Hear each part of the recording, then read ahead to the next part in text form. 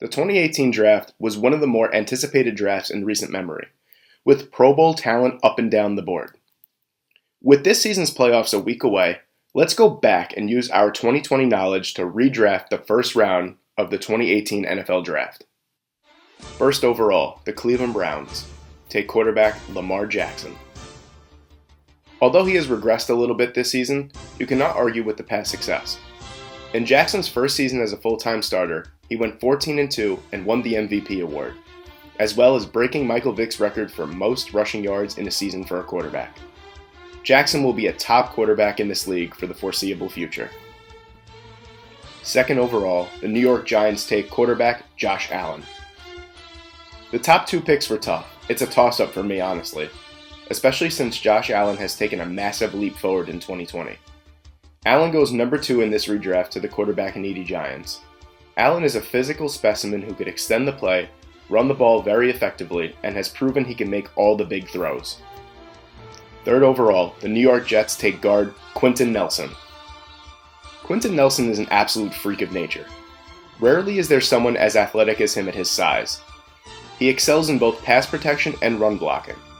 The best interior lineman in this draft, and in the NFL today, falls to the Jets at number 3, who have been desperate for offensive line help for some time now. Fourth overall, the Cleveland Browns select defensive end Bradley Chubb. The proposal of pairing up Bradley Chubb with someone like Myles Garrett is too much for the Browns to pass up here. This would be an absolute nightmare for opposing offenses.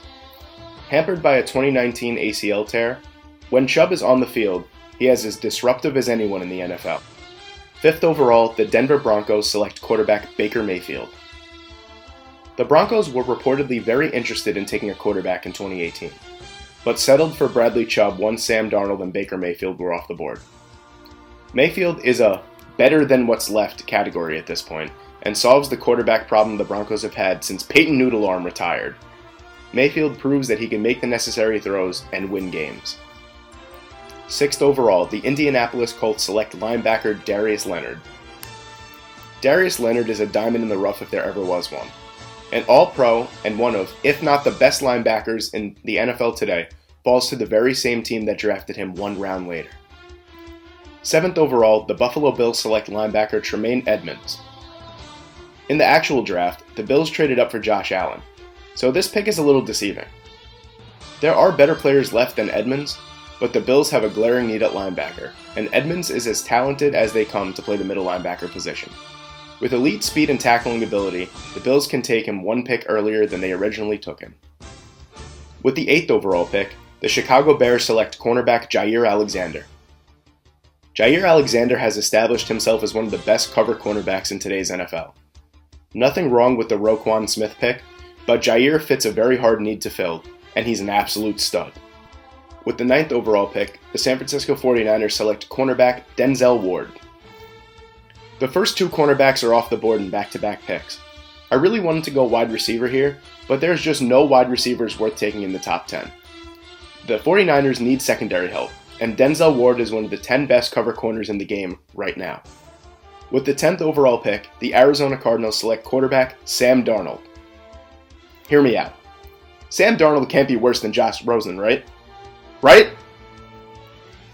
Anyway, Arizona desperately needs a quarterback here, and Sam Darnold has all the intangibles to be a great NFL quarterback, despite not living up to the hype yet in his career.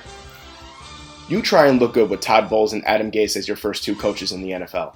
I'm not going to go on a tangent here as a salty Jet fan. Just trust me on this one. With the 11th overall pick, the Miami Dolphins select safety Derwin James. Yeah. No difference between Derwin James and Minkah Fitzpatrick, right? Wrong! Minkah Fitzpatrick made his massive leap after leaving Miami, and Derwin James has been a problem since the moment he stepped on an NFL field.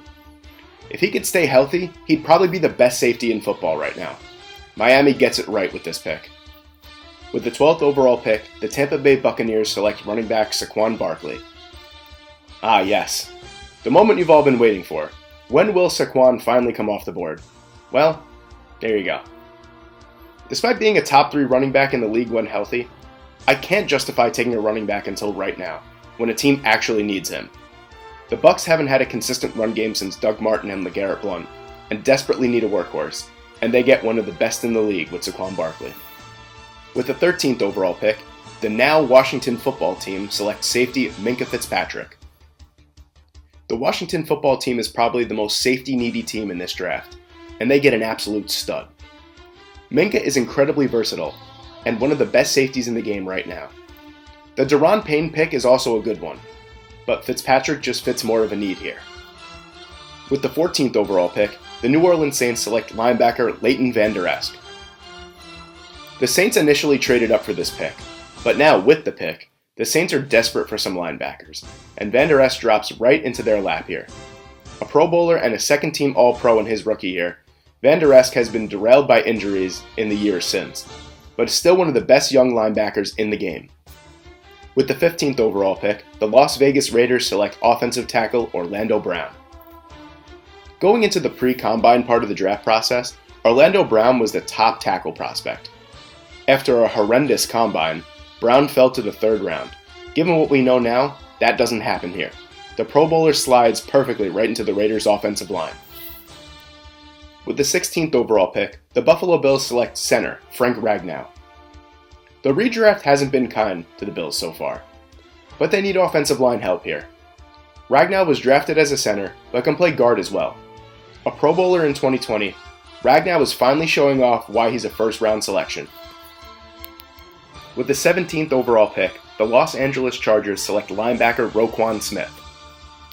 Besides for Edmonds, Smith is one of the most athletic linebackers in this draft class, something the Chargers have been desperate for some time now. They scoop up Smith, who is somehow still on the board at this stage. With the 18th overall pick, the Green Bay Packers select linebacker Fred Warner. The Packers need help in a lot of places, but getting more athletic and versatile in the front 7 should be the number one priority. Warner is the total package, and is a top 5 linebacker in today's game right now. The Packers don't like to spend, so nailing picks is what they have to do, and they definitely do that with this pick. With the 19th overall pick, the Dallas Cowboys select wide receiver Calvin Ridley. Finally, a wide receiver comes off the board, and it's arguably the best one in the class in Calvin Ridley. Ridley can harass all levels of the defense and is a pristine route runner, and a perfect target for Dak Prescott. With the 20th overall pick, the Detroit Lions select running back Nick Chubb. All aboard the Chubb train! Alright, I'm sorry, I'll stop now. I feel like Nick Chubb kind of flies under the radar, but in reality he is one of the most consistent and electric running backs in the league. The Lions need a workhorse to take some of the pressure off of Matt Stafford. Chubb can resurrect the Lions' terrible run game. With the 21st overall pick, the Cincinnati Bengals select tight end Mark Andrews. The Bengals realistically need help in other places, but having a tight end like Mark Andrews is hard to pass up.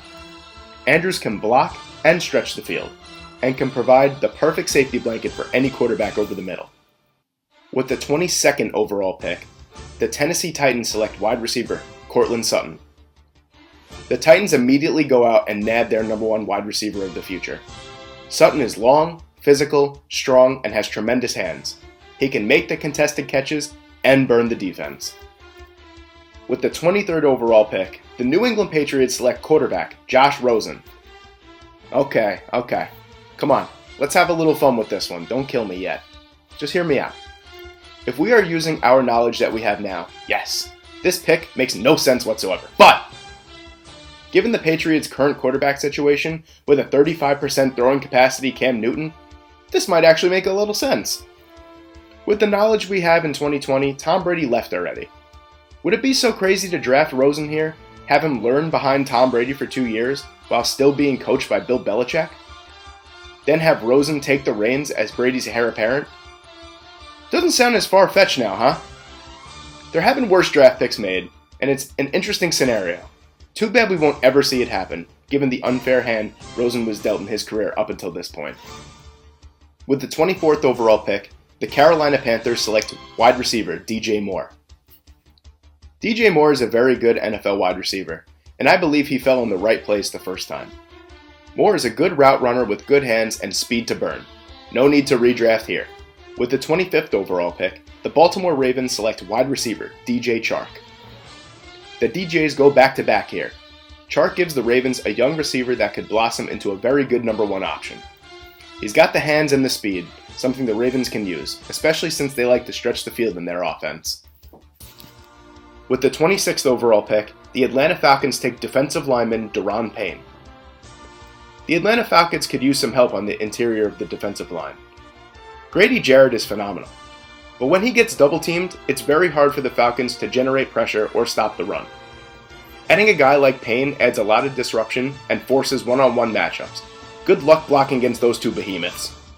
With the 27th overall pick, the Seattle Seahawks take offensive tackle Kolton Miller. Has Seattle ever truly tried to protect Russell Wilson? I feel like the poor guy is running for his life on every play. Seattle makes the smart pick here. Miller shores up a borderline horrendous offensive line and ensures Wilson will be able to stay on his feet more. With the 28th overall pick, the Pittsburgh Steelers select cornerback Dante Jackson. The Steelers need some help in the secondary, in more ways than one. But starting off by taking Jackson is a hell of a start. Jackson is a burner, with a nose for the ball and a pretty decent tackler as well, which is hard to find in cornerbacks today. With the 29th overall pick, the Jacksonville Jaguars take tight end Mike Gesicki. Besides from Mercedes Lewis, I really can't think of a tight end that's been good in Jacksonville. Mike Gesicki is an absolute nightmare to defend. He's extremely physical off the line and is a fantastic red zone target.